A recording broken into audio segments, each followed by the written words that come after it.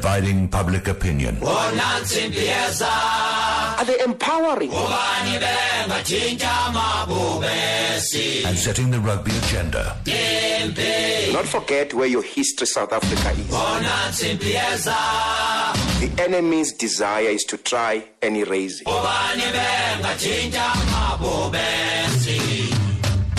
Welcome. You're with the Room Dividers. Rugby was just rugby. No, Zizi, withdraw that comment. No. Withdraw that comment. Then the Room Dividers were born. What have they done to speed up transformation? Amazingly, that's exactly where we are going to be picking up with this conversation. What exactly have they done to speed up transformation? In the famous words of Thando Manana, who will be listening in initially to this conversation here. He's in our PE studios. And of course, down in Cape Town, we've got the other room divider, Peter de Villiers, former Springbok coach, who will also be listening into this conversation. And of course, they will then take part in the show as well. Now, the sports model that's implemented during the oppressive period of colonialism that was back then with apartheid and rugby continues to flourish. And when I say that, everyone will say, what do you mean? Does it flourish in the post-apartheid democratic period? Now, rugby policies as currently practiced can be classified as a racist, structural, institutional violence model. Now, I put that in inverted commas because these are the views of Brian Williams, who is visiting professor in Peace, Mediation and Labor Relations, University of Sacred Heart, Gulu Uganda Chief Executive, Williams Labor Law Mediation, and he joins us now on the line to chat about this. I read through this and I was just like blown away. He'll be unpacking his thoughts. Brian Williams, thank you so much for joining us. Good evening and welcome to the show. Hi, good evening to you and to all your listeners. Thank you for inviting me to share some ideas with you. What prompted you to head in this direction? And just give us a bit of an overview of what drove you to put pen to paper with this. Well, firstly, I was invited by the Institute for Justice and Reconciliation to be part of a roundtable conversation on racism in sport. And I then decided, okay, let me focus on rugby. And then I did an analysis to understand what was actually happening in rugby.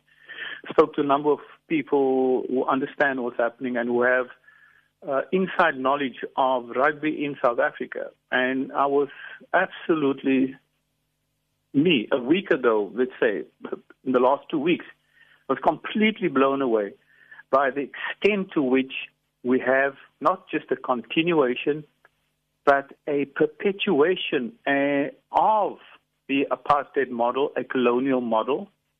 And we have an entrenched Job Reservation Act being applied in a democratic period. And the stats don't lie. Those are the public facts. If we begin to look at what is happening at SA Rugby nationally, in terms of the power and the decision makers, if you look at the provinces, if you look at Western Province, it's even more shocking. So what we have is the creation of a particular culture that in order for us to understand the nature of why I classified the racism in rugby as structural institutional violence, we need to also understand what violence is. If you will permit me just to, for a very few Yeah, please, seconds. yeah, without a doubt. We need to understand violence. Most of us understand violence only in terms of direct violence.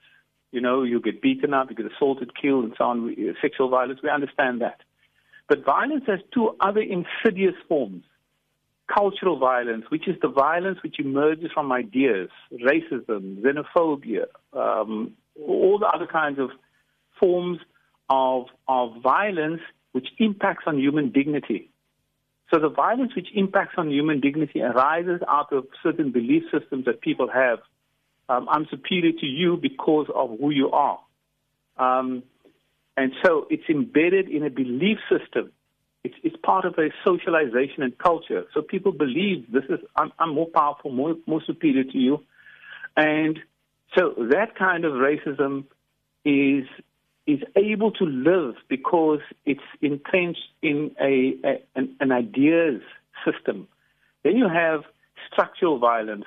It's the violence that emerges from the way structures of society are organized, and those who are then given public power or institutional power use their public power to then deny rights to others, advance rights for a certain group, suppress the rights of others, and use the power given to them, public power entrusted to them, to suppress the rights of others, to advance a certain particular group. So if you have people who have a particular mindset, who have been socialized and cultivated in a certain kind of way to believe certain things, and those same people are given power, they will perpetuate a particular model of reasoning. And the violence that emerges from structural violence has consequences in terms of poverty, in terms of inequality, in terms of how resources are allocated. So, if we look at the attack on the Constitution, it arises directly because now we say, how do we measure and evaluate what is happening in rugby? So fundamentally we say, okay, our tool of measurement here is the Constitution. And Section 9 in the Constitution, more specifically Section 9, subsection 2, because that section is the section of the Constitution that every single South African should absolutely know. It deals with equality, but it deals with a particular kind of equality. It talks about substantive equality.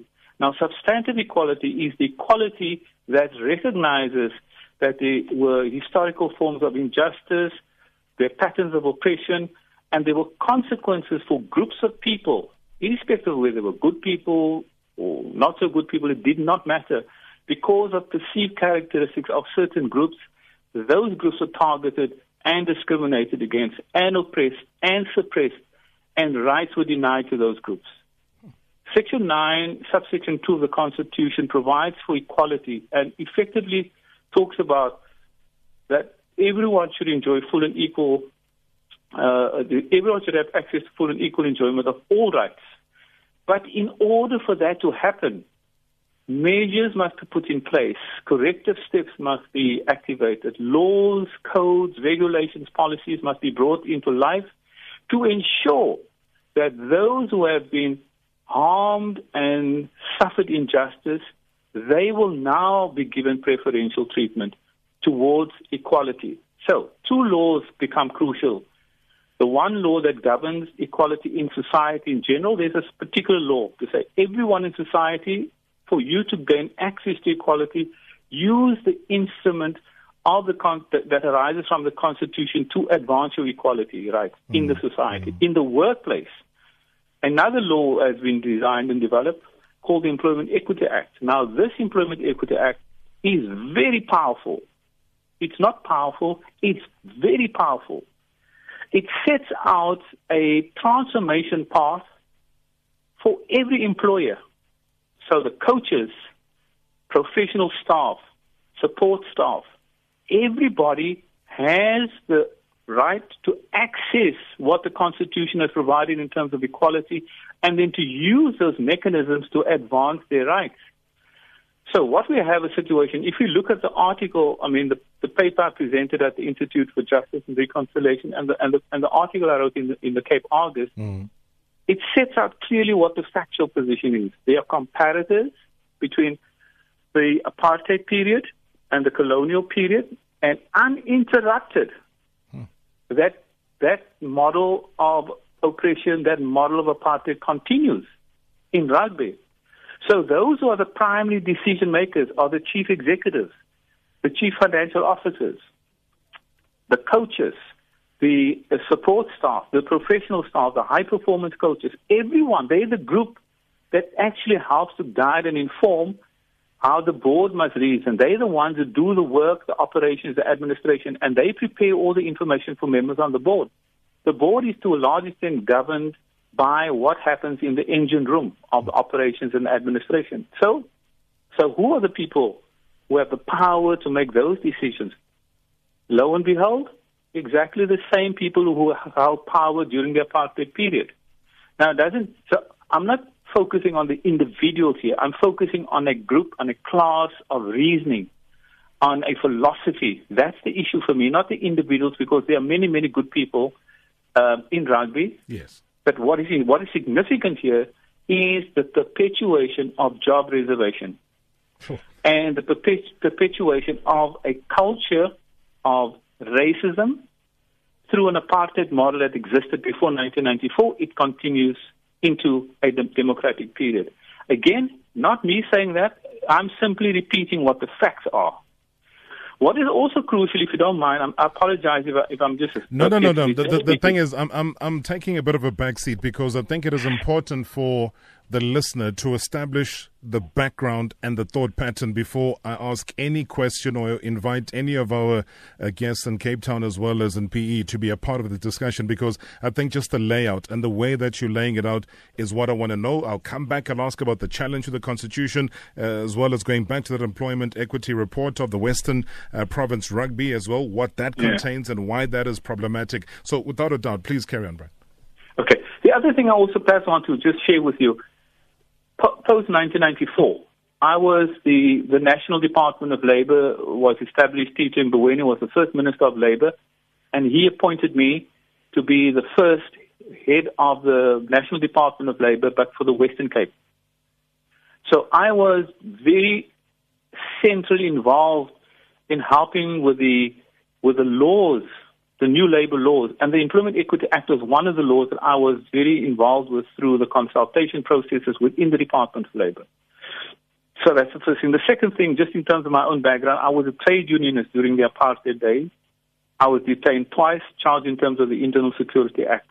And I worked as a unionist for a long time. And in my current work that I do professionally, labour law is an important field, and for about 8-9 years, I was also a part-time commissioner of the CCMA. So I just want to make it clear that I understand what I'm talking about.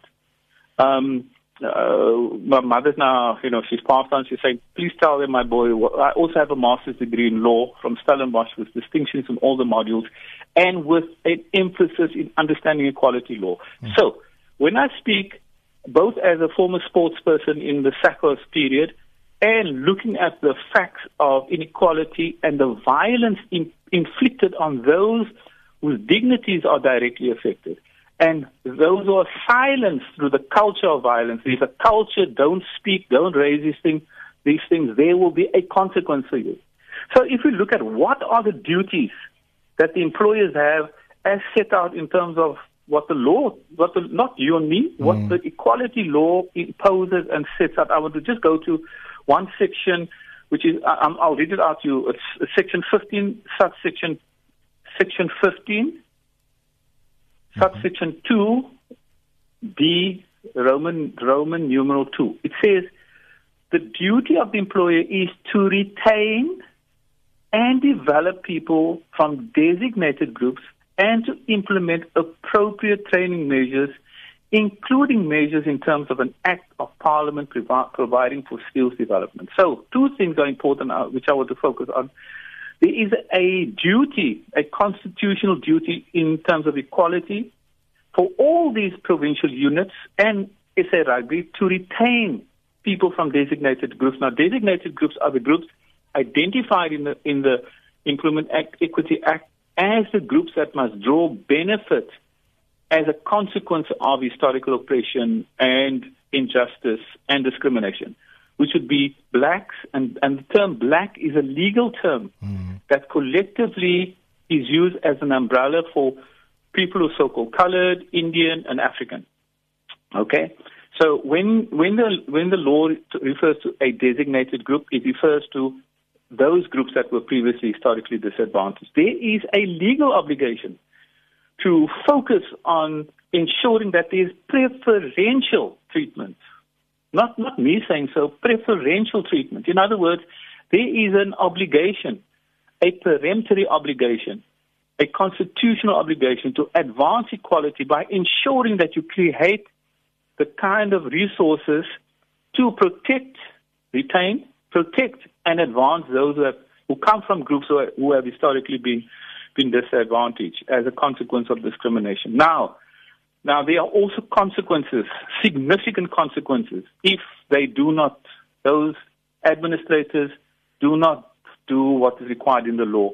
In fact, the very first fine, there are fines. The very first fine for a first offense is 1.5 million rand. Okay? If certain sections of the Employment Equity Act are not complied with, and I will just read them quickly, but who actions them quickly, Brian? Just before you read the Department of Labour. All you do is the Department of Labour acts. For example, if someone writes to the Minister of Labour and say, "Look, please send your inspectors to go and do an inspection," they are compelled to open up their books. And if there's certain other sections contravened, it's 1.5 million or 2%. The greater of 1.5 million or 2% of the employer's turnover.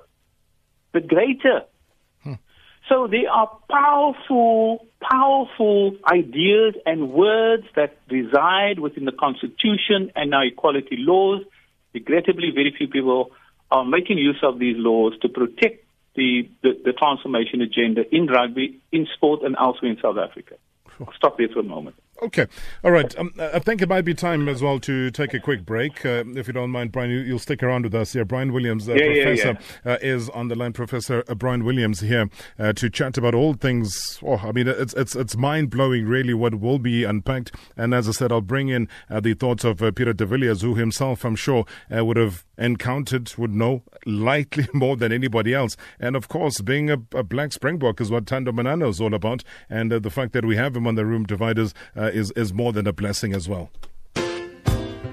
It's an important discussion that we're currently having on the Room Dividers. Professor Brian Williams, Gulu Uganda Chief Executive, Williams Labour Law Mediation.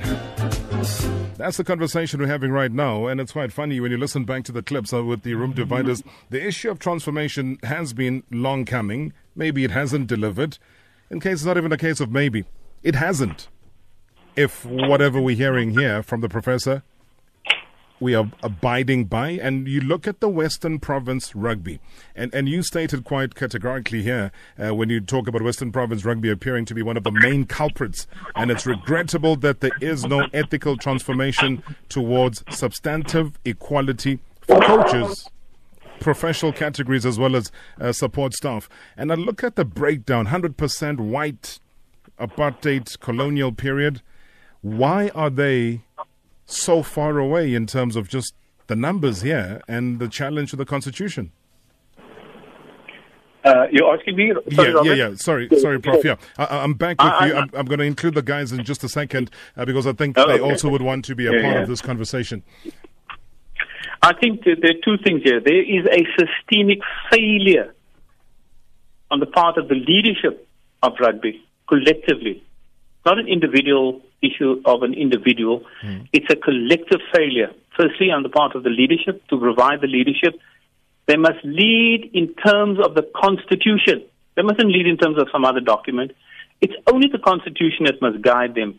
And more so because we are a country that comes from a troubled past. So the Constitution is the light that must ensure that everybody follows that light. And equality is in the Constitution. I will not be surprised if none of the board members and none of the administrative staff actually had any training in terms of understanding what the Constitution requires in terms of equality-based transformation.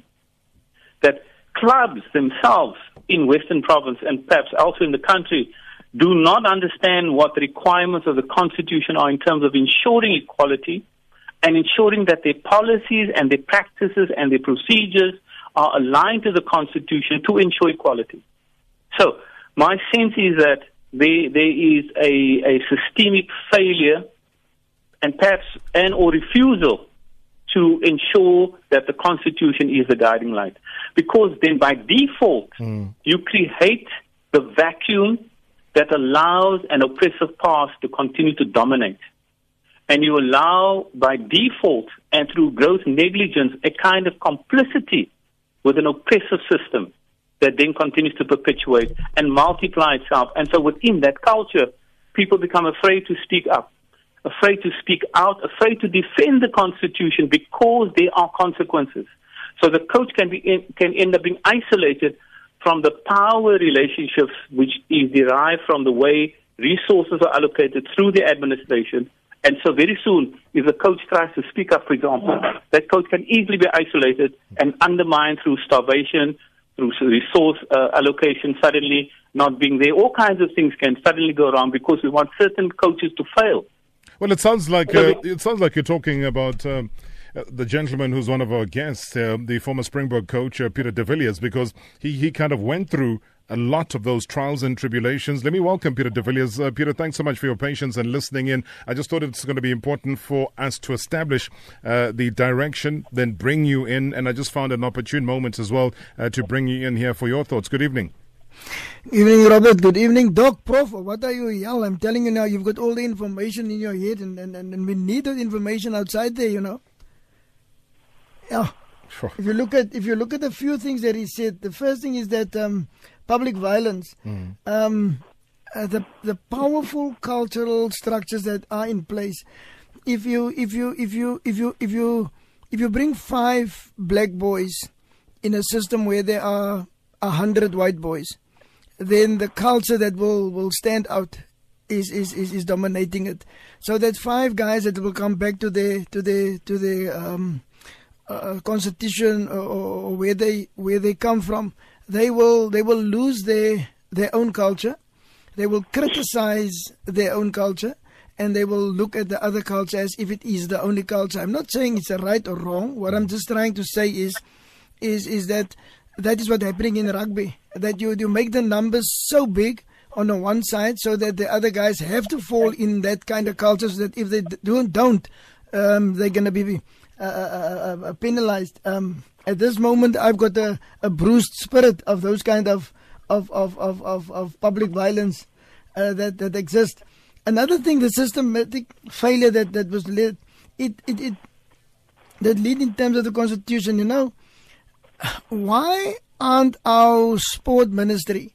Why don't they intervene in assessment of performance, of the performance clause of coaches, of administrators, to achieve that kind of goals that our Constitution has been set for us to be there. And then the last thing I want to put in is that our primary decision makers, there is a law, Section 9, the equity law or equality law. If you look at that equality law, the unwritten laws is the ones that govern rugby at the moment. And that is where people come in, and because they're not assessed by something that is legal, that is constitutional, that is there, and the people in charge, you become the MEC of sport. You become for what? I mean, that is to govern that kind of sport coach, so that each and every sport coach has been run at the same level. So yeah, I think we have neglected a lot of things. We like free range chickens. Those who can afford it go buy it. All the others has been forced to go buy bulk at someplace else. Interesting comments, Prof. Your reaction to what Peter de Villiers has just stated now, and I think he warms up to a lot of the ideals that you've put forward. Well, thank you very much for that. I think what is crucial here is there is a culture, a living culture. It's reflected in behavior, which is dominant in rugby. If you look at the rugby we have for Western Province rugby, it's not the SACOS Western Province. It's not the rugby that came from a liberation movement culture. Everyone fitted into the existing dominant culture of an apartheid model and tried to figure out how to make those resources work for transformation. But it won't work unless people are committed to living the principles of the Constitution. So even though the Constitution exists, the reflection of the Constitution does not live inside rugby, and I'm sure inside sport and elsewhere. So what Peter's saying is correct in terms of culture, in terms of behavior, in terms of reasoning. So you have a new coding system that takes place, a modernization of prejudice that begins to reflect itself.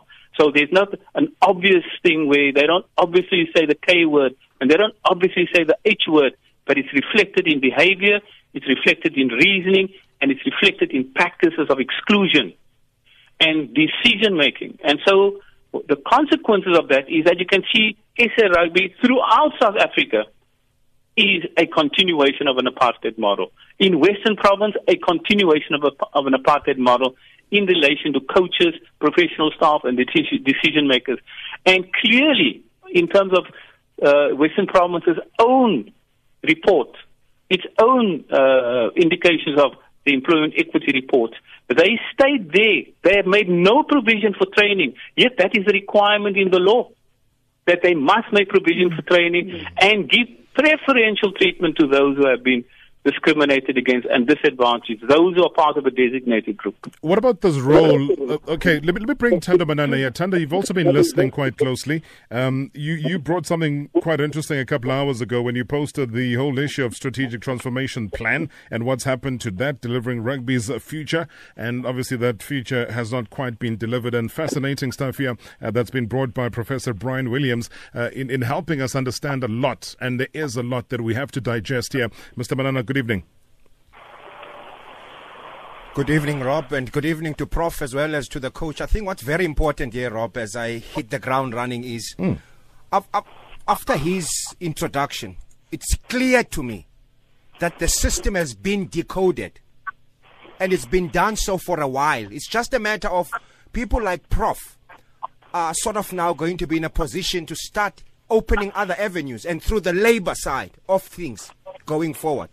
It's not the first time we've had discussions where we've discussed in terms of coaches all over the 14 provinces, even within the SARU setup. You might even look at a Springbok management team, which you'll only find within their conformity. You'll only have a guy called Mzwandile Stick within the coaching structure.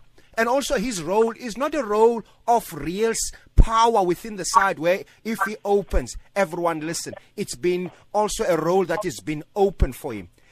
Why are we still here, Robert Marau? It's another question. I think Prof is coming as someone that is really not within the rugby structures. And the real people for me, and I've always said, are people that were given power.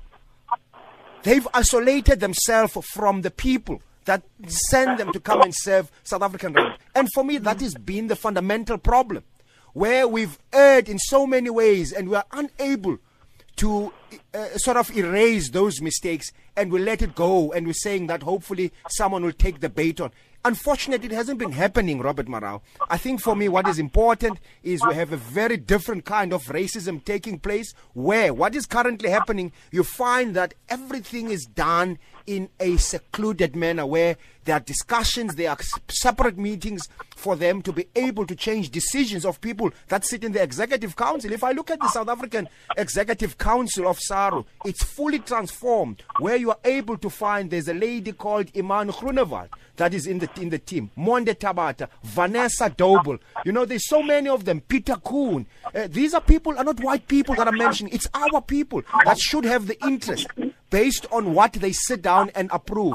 They have a transformation committee that is there to run everything and report and change where it's needed. And one of the fundamental principles that comes from that transformation committee says, and I state here, Robert Marawa, it says to them that the transformation committee has no decision-making authority, however, has the formal delegated authorities and mandated by the Executive Council as are necessary to perform its role and responsibility in order to achieve the objective as set out in the South African Rugby Union Strategic Transformation Plan, which, Robert Marawa, I've gone through the small booklet. This was a decision taken by all 14 unions which make up South African Rugby Union. Unfortunately, along the way, we got sidetracked, Robert Marawa. We were fed little chocolates, we were fed little jelly babies along the way, and we started smiling, and things have took a different turn. And for me, I'm saying once again, Robert Marawa, here is a situation where we cannot run away from. South Africa is far away from being fully transformed. 2019 is only next year. The season is finished after Saturday, Robert Marawa. And yet they spoke of 50% that will be there in 2019. Nothing has happened. They spoke of coaches all round, going to 40% across all provinces, across all franchises. You go and look, just in 2018, 7 Currie Cup coaches, all of them are Caucasian. You go and look at the 4 franchises coaches that are busy coaching at Super Rugby level. All 4 of them are white. You go and look at all national teams, Robert Marawa. You look at from the director, from the coach, Rassie Erasmus. You go to Shan Roo, who is the SA Under-20 coach. You go down to Neil Powell, SA7s, Robert Marawa. Those are all white coaches. All of the head coaches in this country are white. And yet what he brings to us, it says to us we need to go and knock at another door. We need to bring in labor.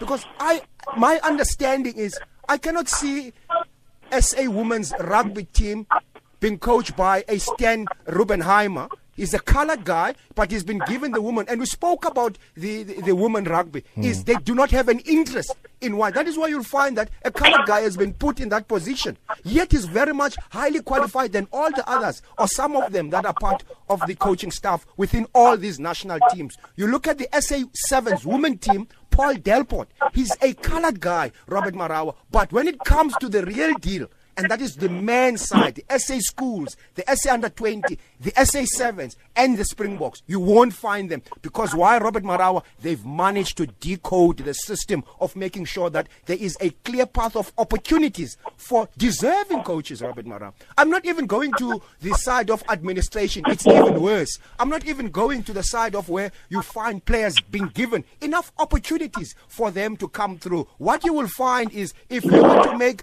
a black player a captain, this is what they will say is he's strange enough, a black player, if he's selected as captain based on merit, it is regarded as transformation. Yet a white player, when he's selected as captain, it is based on his merit. Dividing once again, Robert Marawa, that's the rule. Divide the rule. Divide these oaks. And that for me is a big concern. And these are discussions. And I'm happy that Peter has brought this thing of the sports ministry. How long, Robert Marawa, has the sports ministry continued to isolate itself from South African rugby, even giving them a pass mark where they did not even deserve a pass mark, Robert Marawa? And that was before the current sports ministry that is currently in place. And that was the one that took over Ofikile Mbalula and so forth. So for me, those are worrying factors that they've become untouchables, Robert Marawa. They've thrown the keys deep into the sea. But history will judge them very harshly, and that for me is a major concern. I looked at a situation where I went to East London to Tanzania. Quickly, Manana, let me just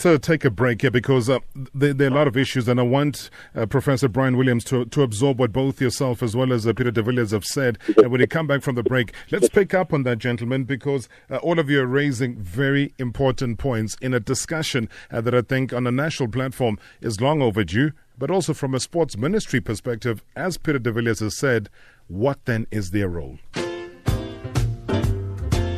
All right, Professor Brian Williams, who's still with us, is going to give us his final take on everything that you've heard. Very impassioned you heard as well, Prof. Thank you so much again for your patience and chatting to us from both Thando Manana as well as Peter de Villiers. Just in closing, though, where does this leave us, and what's the next step of what needs to be done? I'm very, very pleased that you asked that, because the question must arise. Given the clear attack on the Constitution, the clear contempt being showed for the Constitution within rugby, 2 government departments have leading vanguard responsibilities. It's the Department of Sport. They have a duty to ensure that all sport in South Africa is aligned to the Constitution in every aspect of what they do. So the first thing is, you and others who have access to the sports ministry must ask them, how are they executing their mandate, and what can they do to ensure ethical transformation and transformation aligned to equality as set out in the Constitution? Both the sports ministry and also the Department of Labour. The Department of Labour has greater oversight. They actually have the legislative power and authority to do an inspection of every single sports administration, every single employer within rugby, to demand that they show where are their transformation plans in relation to employment equity plans. Your transformation is based on an employment equity plan. And as I said earlier, if those employment equity plans do not exist, and there's even a first contravention, every sports structure can be fined the greater of 1.5 million or 2% of the employer's turnover. So if they don't want to transform because they believe it's the correct thing to do, then they must transform, because there will be a punitive action if they do not transform. So Sports Ministry has a duty. Department of Labour has an overriding direct responsibility to go in and demand every report on transformation, on employment equity plans for every single sports body that employs people within South African rugby. Professor Brian Williams, all I can say is thank you so much indeed. It's been enlightening. I think the entire nation has been gripped by every single word of what you've said. Please do accept our invitation again when we do call upon you. We'll be finding a strategic time with hopefully the ministry or the ministries as stated part of the discussion, because I think we really need to unpack it in that way. But thank you for sharing and shedding light on all that you've said tonight. Thank you so much for inviting me. Really appreciate it. And to your listeners. Thank you. Professor Brian Thank Williams. you, Prof. Thanks Okay, so much. thank you, Peter. Thanks, Prof. Thank you, Thando. Okay. All right. You'll hear those voices again after the news coming through. Thando Manana as well as Peter de Villiers, former Springbok coach as well. So thanks to the visiting professor in Peace, Mediation and Labour Relations, University of Sacred Heart, Gulu, Uganda, Chief Executive of Williams Labour Law Mediation. All right, that's what you're going to be hearing later on as well, when Mutubi gives us all the latest news headlines. Thanks to him once again for dishing it up. We do have in Cape Town Peter de Villiers, former Springbok coach, Thando Manana in our PE studios, all part of the Room Dividers. Gentlemen, I think, very honest discussions, and I'm looking at social media, people responding to it here. Ulwandile Mchigilisa was saying that Jonathan Mukwena should be coaching in the Currie Cup. Vuyo Zanga was overlooked, and Neil Paul took over the Sevens. We are very far from the targets. And as for Deon Davids, he should coach the Bulls. He says, Rob, we have to get the minister in. Lisiba says you can feel the passion that Thando has when speaking rugby on the Room Divider, saying that there were fed chocolates and jelly sweets, thinking transformation is going to happen, but none happened whatsoever. Lady Scorley says, wow, the discussion on transformation in rugby and coaching is the most truth I've heard on radio this whole week. These guests are fire. Not falling on deaf ears, I can tell you that much. Peter de Villiers, maybe let me start off with you. The worst experience you would have had being in charge, being at the helm, and maybe what you currently had after that as a successful black coach would have been what? Robert, there's three things that's really standing out from what Brian said.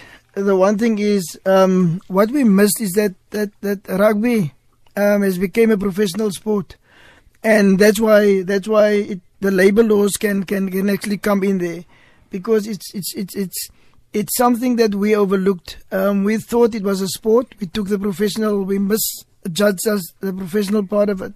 And then Section 15.2, when he said about the skills development, if you look at what we've been fed, assistant coach of this and there, and then you have to abide by the laws and the rules, and you have later on you have to say the things that the people want to hear, so that you can just be part of the system. And when you stand up and speak your thoughts, then even your own people sideline you and put you away, and nobody afterwards even think of what contribution you could have been made for your own community. And then the last thing that's very, very important for me is the preferential treatment that you spoke about. I went to Khayelitsha over the weekend, and I to the Steve Tshwete tournament. And the safety in sport that you need to have, you need to first apply to. You have to have a certificate if you want to coach. If you want to referee, you need to have the same certificate. And I'm telling you now, the kind of fields that people were playing on Saturday, Sunday, I'm telling you now, if that is not an indictment of the human rights that's been stolen from people. And I'm telling you now, I watched that game and I said to somebody else, I'm going home now, because what these guys are doing on this field, I mean, if you look at any, not even any animals will walk over that field, man, that they want people to play a tournament which is named after such a great politician. And then it brings you to the fact that what Brian said is that if you apply the law that they shouldn't play on that kind of fields because of the safety of the game, the referee shouldn't allow the game to start, then you steal from those 12 to 16 teams who played there, you steal from them a moment where they can go into drugs and to all those kind of violence acts and stuff like that. So what do you do? Do you don't allow them to play, or do they play and then their human rights has been stolen from them? To me, it was, I said to them, I'm not coming back to Khayelitsha. I'm not coming back to watch rugby here until rugby's been played on a proper field, and that is the one thing we need to fight for. But they still expect them to play, though, regardless, don't they, Peter? They do expect them to play. In the conditions and the pitch that you've just described now. Well, I'm telling you, they do it. They enjoy it so much. The passion that they have for the game, that's why they're doing it. But I'm telling you now, it's not the right thing, and it's been behind closed doors. So the city of Cape Town, where are they? If they really want to treat these people like human beings, they won't allow them even to come into the gates. They will close the gates and say you can't play on fields like that. I understand there was drought, but I do understand there was drought everywhere.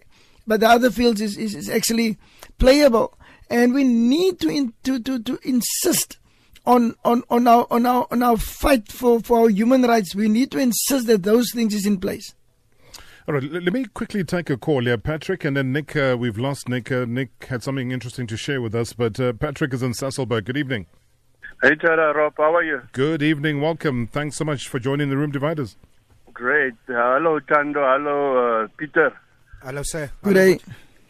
Listen, Rob, if there's one man that has been hard done by SA Rugby, Peter de Villiers.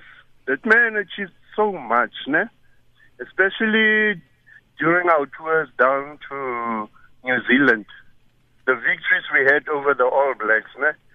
And these racists in SA Rugby, they sidelined him. They made sure he doesn't get any opportunity whatsoever. They made sure they called him out, they chill him out totally. And you know the bad part, they do all this with the help of the ANC. You know Mbalula, he knew exactly why you wanted him all this time. And he knew you're going to ask him all these questions that the professor has raised. So all these people, they are helping these apartheid people. I don't know what is the deal of the ANC with these apartheid people, that we should transform our country. We're yearning for this because we're going to be the All Blacks. If we use all the talent in the country, we're going to be dominating world rugby. But these racists at the helm are held by this ANC government of ours. That's my contribution, Rob. Great one. Thank you so much, though, Patrick. Manana, let me bring you here because yes, I think it is refreshing what Patrick says, and I agree. One of the hardest blows. No former coach of a Springbok SA rugby team deserves the treatment that Peter de Villiers has been handed out by the authorities. We've dealt with, even some of the franchises being offered money so that they do not accept him as a coach. Rob, I'm going to say one thing, and I think many people are listening, including Coach Peter de Villiers. There's a term that I hate, a rugby term. We need to be patient. Now I'm asking a simple question. Patience for what, Rob? Patience for what? You tell me what patience. I mean, you find that after you've invested so much, and I'm going to make an example of Peter de Villiers. He not only coached the Springbok, Rob Maram, he coached the junior Springbok. He won the SA Under-21 competition. IRB, that's an international competition that he won as a coach. And for me, it borders on a very thin line that our same, and I'm saying again that we've allowed this close-knit system to destroy Peter de Villiers, to make sure that only ashes remain. For example, Robert Marau, I was very much hurt to find that Peter is coaching Zimbabwe. It can't be Robert Marau.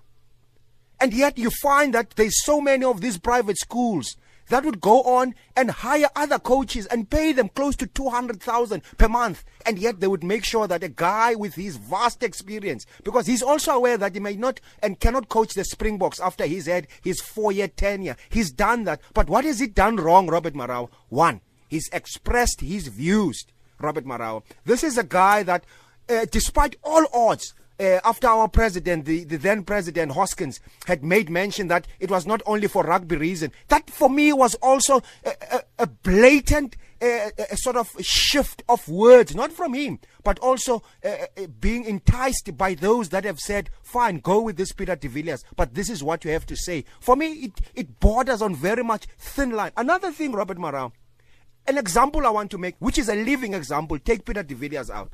Dion Davids. Dion Davids, Robert Marawa, is coaching the current Southern Kings side. I tell you, I've seen the guy go through hell and back. Currently in the Pro 14. He is the head coach. He only has one assistant coach. Peter de Villiers is in studio in Cape Town, Robert Marawa. He only has a two-money boy. And then he has a doctor, a physio, and a manager of the team. If I look at the Glasgow Warriors, that was in town, I counted, Robert Marawa, they had 12 supporting staff. This is the question for everyone that's listening. Which white coach would want to work with just an assistant coach at an international tournament like the Pro 14? No one, Robert Marawa. What they will want a skills coach. They won't want a defensive coach. They will want someone to give them proper dieting coach that is part of the system, a backline coach, a forwards coach, and also a line-out coach before you can find that you have a head coach, Robert Marau. This is what is happening. And what they have is a nerve of saying, we need to be patient. I can't be patient, Robert Marawa. I can't be patient with people who, for me, are using the racial divide as we go along, who are not even saying, brother, let's meet halfway. Let's embrace. There's never halfway. There's never halfway. And that is part of the problem. And you're absolutely right, is that when does this patience ever run out? When has this giving ever stop as well? Let me quickly take Nick. I'm going to come back to you guys in a second. Mike in Cape Town, good evening. Hi, Rob. How are you? I'm good, thanks. Share your experience. You see, Peter de Villiers has mentioned a very important thing regarding this unplayable pitches for children. Those pitches damage children. They make the children to be injury prone. We also see it in soccer, you know, where there's just no improvement on the quality of pitches where we try to teach these people or the young children sport. You know, on what sort of pitch do they teach young Europeans rugby and soccer? On what sort of pitches are we teaching African children rugby or soccer? There's a big difference between the quality of pitches. When we saw that big fire there in Knysna, we saw South African banks flying people down to come and help with the fire. There was a fire in Khayelitsha over the weekend. Which corporate company has flown people from Joburg to come and help the situation in Khayelitsha? You know, it's the treatment is so different. Like I said, there was this big fire in Knysna a few months ago. Banks flew people from Joburg to come and help with the dire situation. Yes, 1,000+ people who have lost their shacks. We can't even call it homes because those are shacks. You know, in a country where somebody went to prison for 27 years for the sake of human rights, and 30 years later, we still find the same situation where children get taught football and rugby on dangerous pitches. I don't know, you know, I don't know what to say. I mean, what Peter has said about those pitches is a hard reality. But what sort of measures did you take? I mean, if you dealing with your own personal situation and your kid was exposed to that, were you able to challenge, ask questions? What were you able to do? Give me an Robert, let me tell you, I've written so many emails to the authorities, but if you don't have money and if you're an unknown, nobody takes you serious. I mean, I've got a whole Bible of emails here. That's on record. Can I give you my email address? MSW.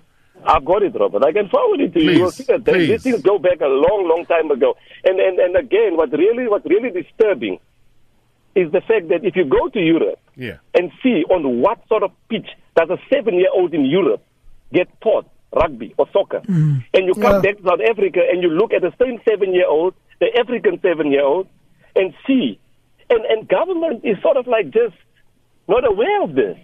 I think they're aware, but like they do at the highest level. But please, Mike, whatever you do, just send me those emails, all of them, msw@sabcsport.co.za. Okay. You will see no reply. And no SAFA reply, no SARO reply, nobody reply. No, it's fine. They're gonna reply because they're gonna be put on radio. Look, we don't want to mudsling. All we want to do is we just want exactly. And I wish we could have a slot on. I'm happy it's on live radio, but I would also wish we could have a slot on national TV on the SABC channel where we talk about these things to make government aware that we're aware of these things. You know, I would like this to be spoken about more often.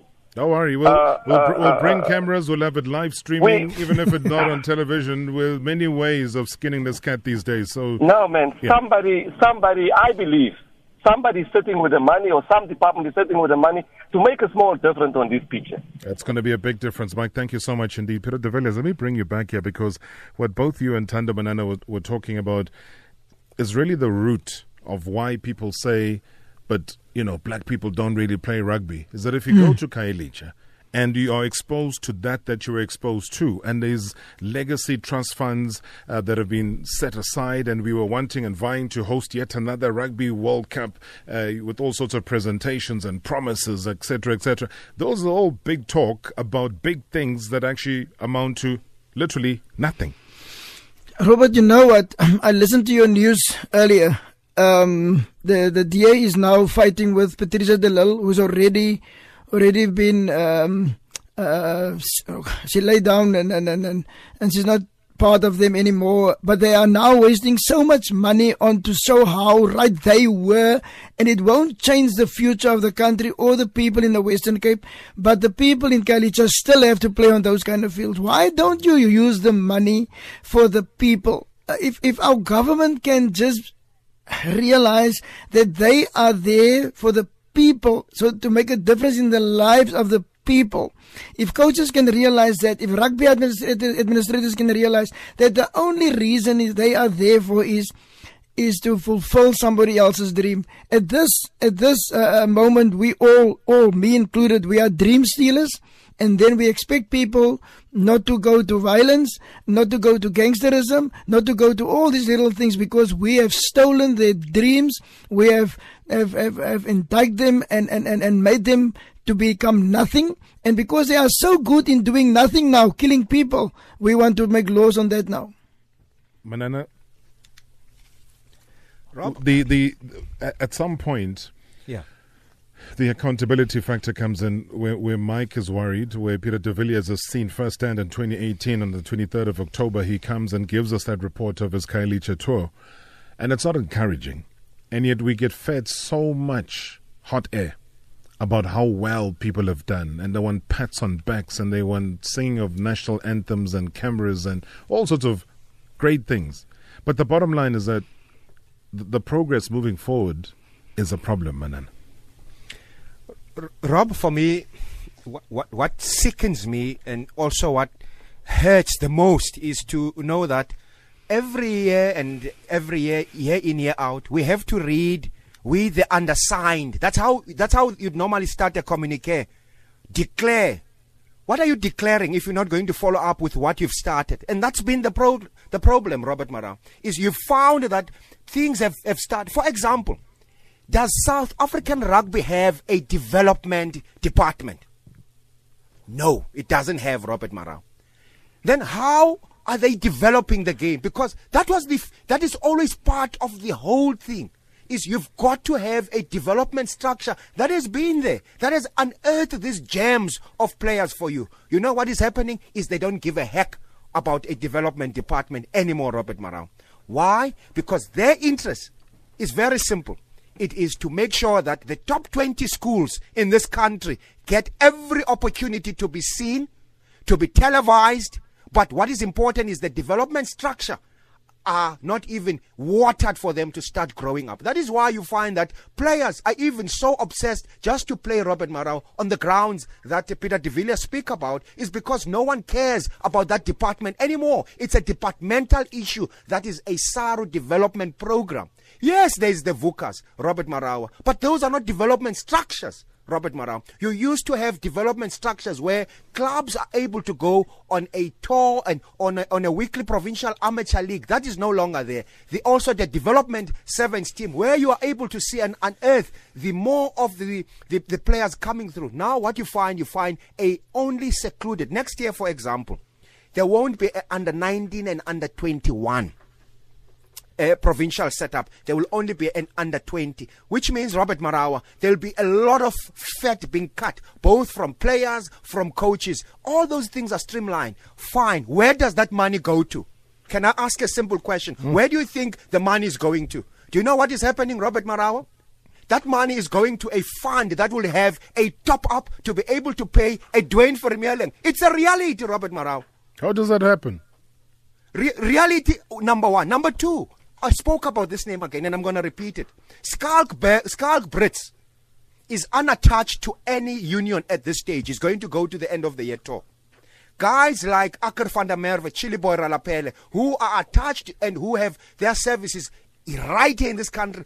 For example, Akker van der Merwe is a white male, Robert Marau, who I'm very impressed. He made a move to go from Lions to Sharks to improve and also better his opportunity to play the green and gold. What happens? A 37-year-old is selected ahead of him. He'll be the oldest. He'll join Victor Matfield as one of the oldest players to have played at a Rugby World Cup. And yet you leave the future where we are looking at 2023 in France. Where is our thinking, Robert Marau? Are we thinking in front of our feet, or we have a long-term goal?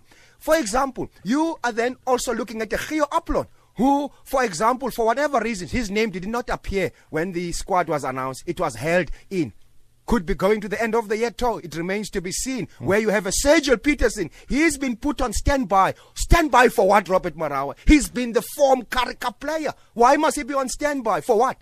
Why can't the guy who's playing in Japan be on standby and we take the current guy that we are aware of? Those are the inequalities that are constantly being allowed. An equal opportunity approach, for me, Robert Marawa, is what they need to follow. This is what they wrote down. Are we able to pick up on these points? I don't know if Peter de Villiers will offer us one more session before he goes back to Zimbabwe. Very quickly, Peter, would you be able to room divide with us next week, Tuesday? Let's see if we can do that. Let's see if we can do it. Robert, can I add something very quickly here? 20 seconds. If you look at our last game against the All Blacks, everybody said that the replacement was wrong. I agree with them. The replacement was not the wrong replacement, it was the wrong time. If you play against the All Blacks, your last replacement should be at 60th minute, not later than that, because the intensity of the game is too high. If you make that same replacements against England or Australia, Wales and those people, then you will win the game. But Ireland, New Zealand, and replacement has become an art. Now suddenly, we are putting the defeat in front of the players and not in front of how the management didn't work it out, what and how they should do it, you know. Those kind of experiences we do have in our country, but nobody's stepping into it. We want to make the mistakes first, and now we lose a test like this.